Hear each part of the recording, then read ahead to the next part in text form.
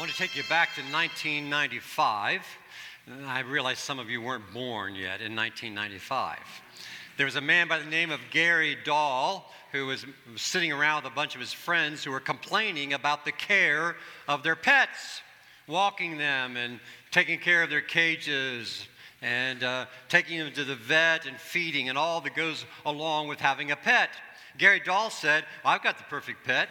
He said, I've got a rock. Well, they started joking about that, and Gary Dahl got a couple of investors, got some money together, went to a local building supply store, and bought a bunch of smooth Mexican stones and marketed them as pet rocks. And 1.5 million of us fell for it. Newsweek called it one of the most ridiculously successful marketing schemes ever. Of course, they didn't know about fidget spinners at that time, right? We are here today because of one who is our rock, who stands the true God, the Son of God, forever and ever. He's the one person that we need in our lives if we don't want our lives to be absolutely disastrous. Now, the tricky thing is our lives don't look disastrous without Jesus necessarily. We can appear that all is well. And if we can get through life even okay without him, there comes a day when he returns. And then disaster will happen for those who have not made their lives ready. We exist to help people know that life in Jesus is the best way to live. Isaiah lives in a really shaky time for God's people. Israel as a nation was a divided nation. By the time of the fourth king of Israel, the nation of Israel was comprised of 12 tribes, or 12 big family clans. Were divided. 10 tribes to the north were called Israel. 2 in the south were called Judah. But they had forgotten who they were. They had forgotten their call. They had become an arrogant people without a need for God to lead them or be obedient to them. Both nations were guilty. And at different times, they formed alliances with other foreign nations, rather than trust the God who had called them to be a distinct nation. And they rejected God's warnings. Isaiah 28 goes something like this.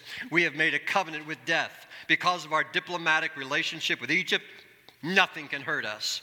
We have created for ourselves a safe and secure society. Doesn't it sound like talk in our world today? How our nation plans on security, how we plan on economic stability. We do everything, and yet we can't really control it. Isaiah says the word of the Lord. You're trusting in a lie. The Egyptians aren't going to keep you safe. If you put your trust in them instead of putting your trust in God, then you're building your lives on a shaky foundation. A few chapters later, in chapter 30 of Isaiah, woe to the obstinate children, declares the Lord, to those who carry out plans that are not mine, forming an alliance, but not by my spirit, heaping sin upon sin. And as a result of their arrogance and their pride and their refusal to submit to the Lord's leadership, they were led away into captivity. First, the northern nation in Isaiah's time period by the Assyrians, the greatest power in the world at that time. And then later, about 150 years later, the Babylonians came in and took the southern kingdom of Judah away into captivity as well. It all was a foretaste of the true rejection they were going to have toward the Messiah when the Messiah, Jesus Christ, was born. When he came to the earth, God among us, God with us, Emmanuel. They were so blinded by that time. Now, saying that, there was always a remnant who believed and anticipated, but by and large, people rejected Messiah's coming. Chapter 29 of Isaiah says this, the Lord has brought over you a deep sleep. He has sealed your eyes. He has covered your heads. For you, this whole vision is nothing but words sealed in a scroll. And you give the scroll to someone who can read and say, read this, please. They will answer, I can't. It's sealed. Or if you give the scroll to someone who cannot read and say, read this, please, they will answer, I don't know how to read. The Lord says, these people come near me with their mouth. They honor me with their lips, but their hearts are far from me. Does that describe anybody here in our worship assembly today? Has anybody been moving their lips but hearts are way far away from God. It happens in worship, you know. The worship of me is based on merely human rules they have been taught. It's a story not only of Israel, God's people. It's not only the story of obstinate people 700 years before Jesus ever was born. It's your story and mine. Have you ever formed an alliance with something or somebody rather than trust the living God? Have you ever trusted your money more than God? Ever trusted your degree more than God? Your job position, your retirement accounts, the reputation you have among people? Maybe you're just a really nice person who would do anything for anybody. So you have this great reputation. So that's where you connect with more than surrendering to God who loves us. It's my story. You don't think there are times when I have formed the wrong alliance sometimes with people or situations or pride or position? Sure, we're tempted that way all the time. And as we grow, we have to realize that is a shaky foundation. There is no stability in that at all. So, today, we go back to these word pictures of Isaiah. Now, Isaiah the prophet, remember, 700 years he lived before Christ. And we're looking at different pictures he has of who Jesus is. He's called the gospel prophet because he predicts so much. He foretells about the Messiah being born. And so I need Edwin, come up here, please. I need you just a second. Last week, we used this picture of Jesus. Hold our stump up. Remember last week, Isaiah presents the Messiah as a branch. And he says that King David came out of a family line. His father was Jesse. And by the time of Isaiah's prophecy, David's line was like a stump. There were kings after King David, the greatest of Israel's king, and they were wicked kings. Most of them. They were not obeying. They were poor leadership for the people. And by the time of Isaiah's day, they were like a stump that God had cut down to size. But the word of hope was, out of that stump, God was going to bring a shoot. There was going to be a branch that comes out of this old stump. And that one that brings life is Jesus, of course. Thank you, Edwin. And then open that package, please. And let's open. You can put that down first and then open that one. Okay, all right. And get out what's in there today. Today, Isaiah presents this Messiah to come as a stone, as a rock, as something to provide foundation. Thanks. You can set it down there. This stone, here is how he's presented. So let's get it well in our systems. First of all, Jesus is a stumbling stone. He's a stumbling stone. People stumble. You're done. Did you want to do something else? Well, I need 6 guys later on, so you're going to come back later, okay? All right, so he's a stumbling stone. People stumble over his place. They did in Jesus' day because Jesus came from Nazareth. Well, Nazareth was a know-nothing place. In fact, when Nathanael was called to follow Jesus, Nathanael said, Nazareth? Can anything good come out of Nazareth? And so they looked at that in a ridiculous way. And there was nothing striking about where Jesus grew up. Jesus is described as humble. There is no writer in antiquity that ever used the word humble as a tribute to a great man. Jesus Christ simply did not fit the preconceived idea of Messiah, Savior, Redeemer that the Jewish people had. He was born, laid in a manger, a carpenter's son.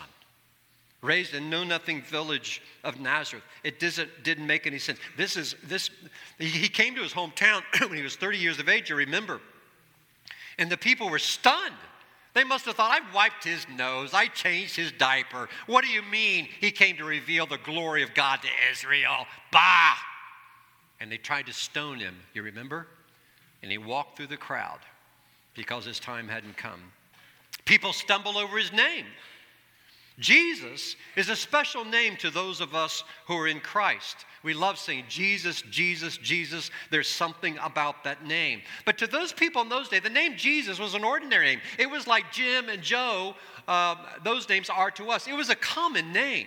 The name Jesus didn't set him apart. That was just ordinary. It's the same as the Hebrew name Joshua we find in the Old Testament that means he shall save.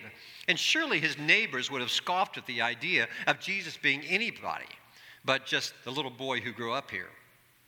People stumble over his words. For most, belief in him was not easy. Even his disciples at times pulled him aside and said, Jesus, what are you talking about? They didn't understand.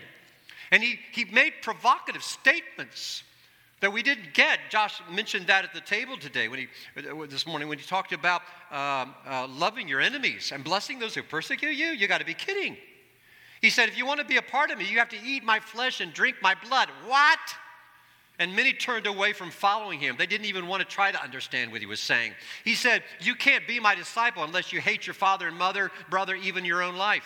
What? But they didn't even want to struggle with what he was trying to say. And so he told parables, stories that sort of served as a sieve to filter out those who had really come closer, had a spiritual enough understanding in their life to come closer and say, what do you really mean? Teach us some more. Those who came nearer finally got it in time. You know, their stumbling over him is not Jesus' problem. It's their problem. A few months ago, I was vacuuming the house in my bare feet. I stubbed my toe royally. I lost my toenail. Vacuuming, how can you do that? You do it when you want to get it over with, and you do it fast. Now, when that happened, I talked to that vacuum. I yelled words of disdain and disgust. But there was nothing in that inanimate object did anything other than what it's supposed to do, vacuum up stuff. It was my carelessness that caused me to stub my toe. There is a worse stubbing of your foot, your toe, stumbling, that is far worse than losing a toenail on a vacuum cleaner. It's when you stumble over the person of Jesus. And people do all the time. The Bible says he will be a sanctuary, but for Israel and Judah, he will be a stone that causes people to stumble and a rock that makes them fall. Now, and they felt justified. We need a revolution, not a holy man. Where's your army? How are you going to rally this? How are we going to overthrow Rome with this guy? He doesn't even make sense. He doesn't even have a home to call his own. He doesn't have a job. He just has these 12 guys following him around. And so they held him with great disdain. It wasn't Jesus' problem. It was their problem because of their carelessness in understanding truth. You see, today, there are people that hold Jesus at a distance. It's too hard to really delve into the Bible. They want to find all kinds. I've run into people all the time. They have all kinds of questions. When they start talking about Jesus, how could the earth be created out of nothing? Well, what do you do with the dinosaurs? Do you really think a flood covered the whole earth? What do you do with all these kids that are starving in the world? What about all this list of things? Some of them are very valid, good questions. Most of them are used as stumbling blocks to Jesus. And if anybody here is struggling with, the only thing you have to deal with, the beginning point, is who is Jesus? Is he who he claimed to be or not? Now, you don't have to answer all the questions. All you have to decide is Jesus Lord, or is he a liar? Is he self-deceived? Is he a crazy man? And if he is Lord, if there's enough evidence that he is who he says he is, we get to spend the rest of our lifetime answering all the questions that confound us. Some people stumble over him because it seems arrogant to say there's only one way to heaven, to the Father. Jesus said, I'm the way, the truth, and the life. No one comes to the Father except by me. And that's the truth. Now, people don't want that. It doesn't fit with today's culture and society. We need to be more open-minded and understanding. But you see, if there are many ways to God, then truth does not exist and everything falls. And if Jesus is a liar, he is certainly not a good man. He said, no one comes to the Father but by me. If that's not true, that makes him a liar, and the whole Bible falls apart. You can't just pick and choose what you like, right? So we have to deal with this, and it's hard for some people to get past. Years ago, I met with a group of preachers in Avon, and there were about 8 of us around a table. And there were some conservative ones like me and others. There were some liberal preachers there that were moving away from the truth of God. And I remember around that table being there, and one of the liberal guys said, well, I believe Jesus is the Savior of the world. And one of my brothers said to him, but you do not believe he's the only Savior of the world. And that preacher stayed silent because he did not believe Jesus was the only Savior of the world. And it scared me to think that people are preaching this morning in churches who do not believe he's the only Savior of the world. We proclaim him, and we're not embarrassed to proclaim him as such. At our core, this is our issue. It's all of us. I'm talking about me too, friends. I'm not pointing fingers. We all have trouble submitting to authority, don't we? I love my wife. We live in mutual submission to one another. But sometimes I don't want her to be right. But she is, more than not, right?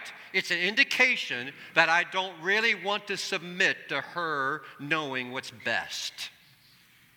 I want to skirt my way around Scripture somehow to make me kind of the exception to the rule. You ever live like that ever?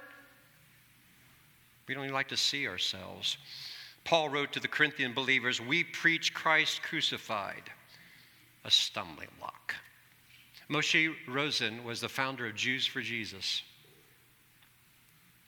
Seems odd, doesn't it? You know, they say of themselves, it's like vegetarians marching. We eat meat. You know, doesn't quite make sense. Jews for Jesus? What's wrong with that picture? But he loved his Jewish heritage. And he said, I'm a member of the people to whom Jesus chose to be born. I am Jewish just as Peter, Paul, James, and John, who brought the message of the Messiah to the world. I was born a Jew and will die a Jew. He said that because his Jewish brothers were so harsh and critical of him. He went on to say that the most Jewish thing a person can do is to believe in Jesus. And that's what we do. We believe in Jesus. Second, Jesus is the foundation stone. Isaiah 28:16 says, this is what the sovereign Lord says. See, I lay a stone in Zion, a tested stone, a precious cornerstone, a sure foundation. The one who relies on it will never be stricken with panic. And there are plenty of things in this world to evoke panic in our lives. Years later, the Apostle Peter would be following Jesus. They would go up to the northern part above Israel, and Jesus took his disciples to a region called Caesarea Philippi. And he said, what's talk on the street about me? What's everybody saying about me? They say, well, some think you're John the Baptist come back from the dead. Some think you're Elijah or some other prophet that's appeared. And Jesus said, what about you guys? What do you think of me? And Peter said, well, you're the Christ, the Son of the living God. And Jesus said, you're blessed, Peter. I'm going to call you Peter now. Peter, the word is from a word Petros that means pebble. Your name's like a pebble. But I'm going to build my church on Petra, a rock. And the gates of hell will never destroy my church. Now, there are church buildings that close up. But God's church universal is not going down because he's the head of his church. And so, Peter, later in the first century, it's 63 AD, Nero is on his throne. He's a cruel emperor of Rome, lighting Christians alive to light his gardens at night. Severe persecution. And Peter, when he writes this to encourage those being persecuted, he quotes what I just read out of Isaiah 28:16. He quotes this same verse there about laying a cornerstone in Zion, a sure foundation, that Jesus is the cornerstone. Now, cornerstones, we're familiar with them. You go outside our building to the left, turn left, and you'll see our cornerstone. It says Plainfield Christian Church. Our Plas building on Buchanan Street, it still has a cornerstone. If you go to Center Street, that cornerstone is 1866. That's where we were located back in that day. We started in 1829. That must have been a great, exciting time in 1866. That cornerstone says Plainfield Church of Christ. So evidently our name changed sometime. I don't know why. I don't know the story. But now this is who we are. Now, We can go out to this cornerstone here and take that stone out. Nothing will happen. That's not true in Jesus. It's it's symbolic. That's what our cornerstone is. It's symbolic. But in Jesus' day, that's not what a cornerstone is. A cornerstone was that perfect stone that was most symmetrical from which walls were built. PBS several years ago tried to build a pyramid using tools only available in 3000 BC when they were built. So they did all their calculations, and 25 days into it, they ditched the project because they realized they started the wrong stone. Now, I need a few guys. Andrew, you're right here. Tom, you're here. You two guys. Travis, come on up. And who else we got here? Paul Slover, you come up here, okay? And it's 4 of you? Let's get 6. Edwin, come back. You like to be on the stage, right? So come on up. Come on up here. Okay, so I want you guys, 3 on a side right here, just kind of like this, okay? And kind of facing each other, okay? All right. Let's have one more guy, because this is my life, okay? All right, you've been here. Can we have one more guy? Somebody come up here. Coben, come on up here, okay? All right, can you move those stands? Todd always takes over the stage, so you go back there. Okay. All right, now, all I want you to do, I'm just gonna, you guys got to catch me, okay? You got to do that? Right. Okay, it's not time to be funny, okay? All right, here we go. Oh, let's go down further. Okay. All right. Oh, okay. All right, good. Very good. Thank you very much for that. Okay. Now, what happened there? When I fell back, my whole center of gravity shifted. That's what it means when you put your trust in Jesus. Because until he's the Lord of your life, you yourself are the center of gravity in your life. You're the one who decides what's right and wrong, what's good for you, what's not good for you. You make your own judgments. And when you put Jesus as your cornerstone, you're saying, I am not qualified to be the cornerstone. I need someone else. And so our center of gravity shifts. What happens then? A couple of things happen. One thing is, your life is realigned. You know when your car gets out of line, how frustrating that is? You fight it, and you know it's more damage is being done if you don't take care of that. That's what happens when our lives are out of line with the truth of Jesus. We get out of alignment. And so our marriages don't work. Our parenting is not very wise. Our jobs leave us empty. We never have enough money. There's just all kinds of issues. Now, let's say all that's going okay. There's still a gnawing emptiness within us. That why do I have all this and I still have this hole in my life? That's because we're out of alignment. But there's another thing that happened because life, you can't get through life without storms. And Jesus taught this one time. He said, why do you call me Lord, Lord, and do not do what I say? As for everyone who comes to me and hears my words and puts them into practice, I will show you what they're like. They're like a man building a house who dug down deep and laid the foundation on rock. When a flood came, the torrent struck that house, but could not shake it, because it was well built. But the one who hears my words and does not put them into practice is like a man who built a house on the ground without a foundation. The moment the torrent struck that house, it collapsed, and its destruction was complete. All kinds of storms. And you may be going through a storm right now. Maybe somebody just broke up with you. Maybe you just had a fight on the way to church. Maybe, and you're looking really nice, by the way, but, maybe not all is well inside. Maybe you're battling health issues. Maybe you're recovering from grief and sadness and sorrow in your life because of death. There's all kinds of things. Is there ever a time in our lives there's not something that's burdening us? Something. There are all kinds of storms. I tell you that the foundation shakes, not when you're built on Jesus Christ. Does that mean everything goes right? No, of course not. Life has its pains, but when he's your core, when he's your foundation, when he's your cornerstone, that foundation will not shake.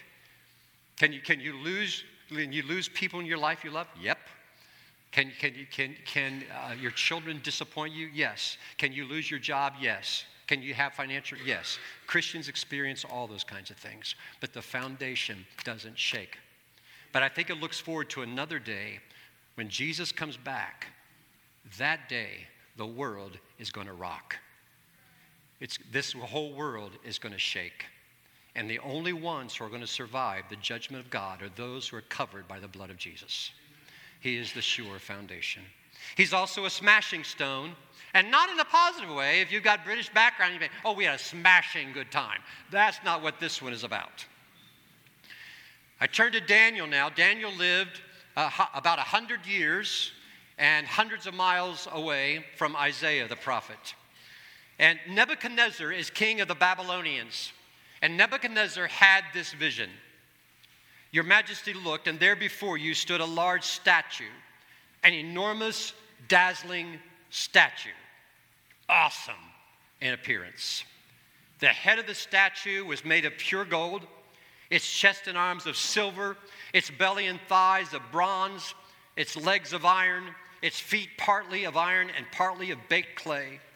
And while you were watching, a rock was cut out, but not by human hands. It struck the statue on its feet of iron and clay and smashed them. Then the iron, the clay, the bronze, the silver, the gold were all broken to pieces and became like chaff on a threshing floor in the summer. The wind swept them away without leaving a trace. But the rock that struck the statue became a huge mountain and filled the whole earth. Now, a lot of people read that and say, oh, that must be the second coming of Christ. What are these nations? And when is Jesus going to come back? That's making it too complicated. This is all about Nebuchadnezzar, and he has a dream. He wants a statue of himself in the middle of Babylon. He wants to be worshiped and honored. Babylon at this time is the powerhouse nation of the known world. And he wants a dazzling statue of himself, awesome in appearance. It's made of all these precious metals. But Daniel the prophet says, there's a rock coming. And that rock is not made of human hands. It's a supernatural rock, he's saying. And he says about this rock, that it's not cut with it. It says it struck the statue and became a huge mountain and filled the whole earth. We all have dreams, don't we? There's nothing wrong with having dreams. I love to be around young people because they have such great dreams. And you know, as you get older, sometimes you forget to dream. It's good to dream. But it's good to dream about the things that you can be as God created you to be. It's good to dream what difference you can make with your life when Jesus is Lord of all. Young people move to the cities. Why do they move to the cities? Because they have dreams for themselves. You know, they dream big. You don't dream big in rural communities. You dream big in the city. The problem with the city is it can take you down the wrong path to dreams that are self-made, and where we have awesome visions of ourselves, where we want to be dazzling in the city. We set ourselves up for failure. There are university dreams, there are money dreams, there are degree dreams, career dreams, family dreams, kid dreams, marriage dreams, relationship dreams, retirement dreams. There are all kinds of dreams. But if those dreams are about me and making myself awesome and building my life by my own rules, that's the wrong kind of dazzle to go for. What we care about is the dazzling one, Jesus Christ. This rock was of supernatural origin.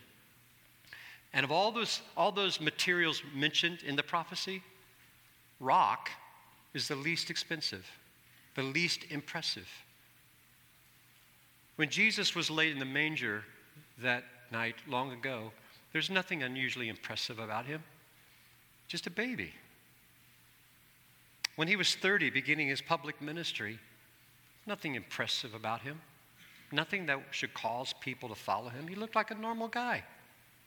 Very usual. How can he be the Redeemer of the world, they said.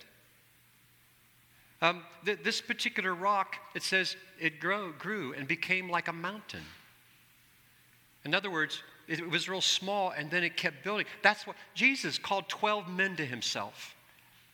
And look where the church is around the world today. It started small and builds, but that's also true personally for you and me. You know, when you come to Jesus, how much do you really understand? I understood very little. I knew I'd sinned, and I knew I wanted to live for Jesus. I was 10 years old, but I knew enough that I needed more. And I was baptized into Christ. Now, I get it a lot more now than I did when I was 10 years old. So my faith has grown. My life has grown, right? Just like yours. It continues to grow. That's the nature of the kingdom. That's why people will say to you, I can't believe you're a Christian. You said that. I can't believe you call your Christian. Anybody had that say that to you? Oh, don't be so holy. Of course they've said it to you, right? Yeah, of course. Why? Why is that true? Why is it that we say we're Christians and yet we find ourselves saying things, believing things, thinking things, saying things, acting ways that are ungodly? Why? Because while the kingdom has come upon us, it's also not yet. It comes in ever-increasing growth in our lives, right? We start new in Jesus. We don't know much. We don't know much about right and wrong. We don't know much about the Bible. We just start. And then as we grow, that life becomes bigger and bigger, and our life continues to grow until one day Christ comes back, and he's going to burn all the elements with fire, the Bible says, and he's going to create a new heaven and a new earth. And you know what? On that day, the fullness of the kingdom of God will be enjoyed. That's what we're looking forward to. And there's some days I just can't hardly wait. So, my brothers and sisters, he is the one we proclaim today. He is Jesus, the Messiah, the only true, dazzling one.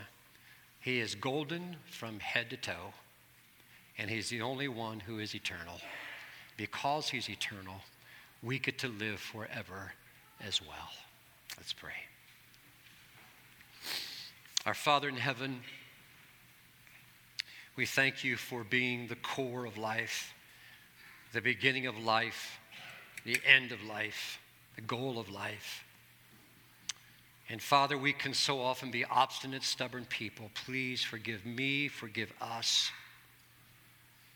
And I pray we will live in a way that the world has a hard time pointing their finger at us and saying, you call yourself a Christian? I pray more and more, Father, we will learn how to be like Jesus from the inside out. He is the centerpiece, the core. His foundation will never shake. I pray no one here today, if they're stumbling up to this point, will keep on stumbling, but will be willing to build their lives on him. To God be the glory in Jesus' name.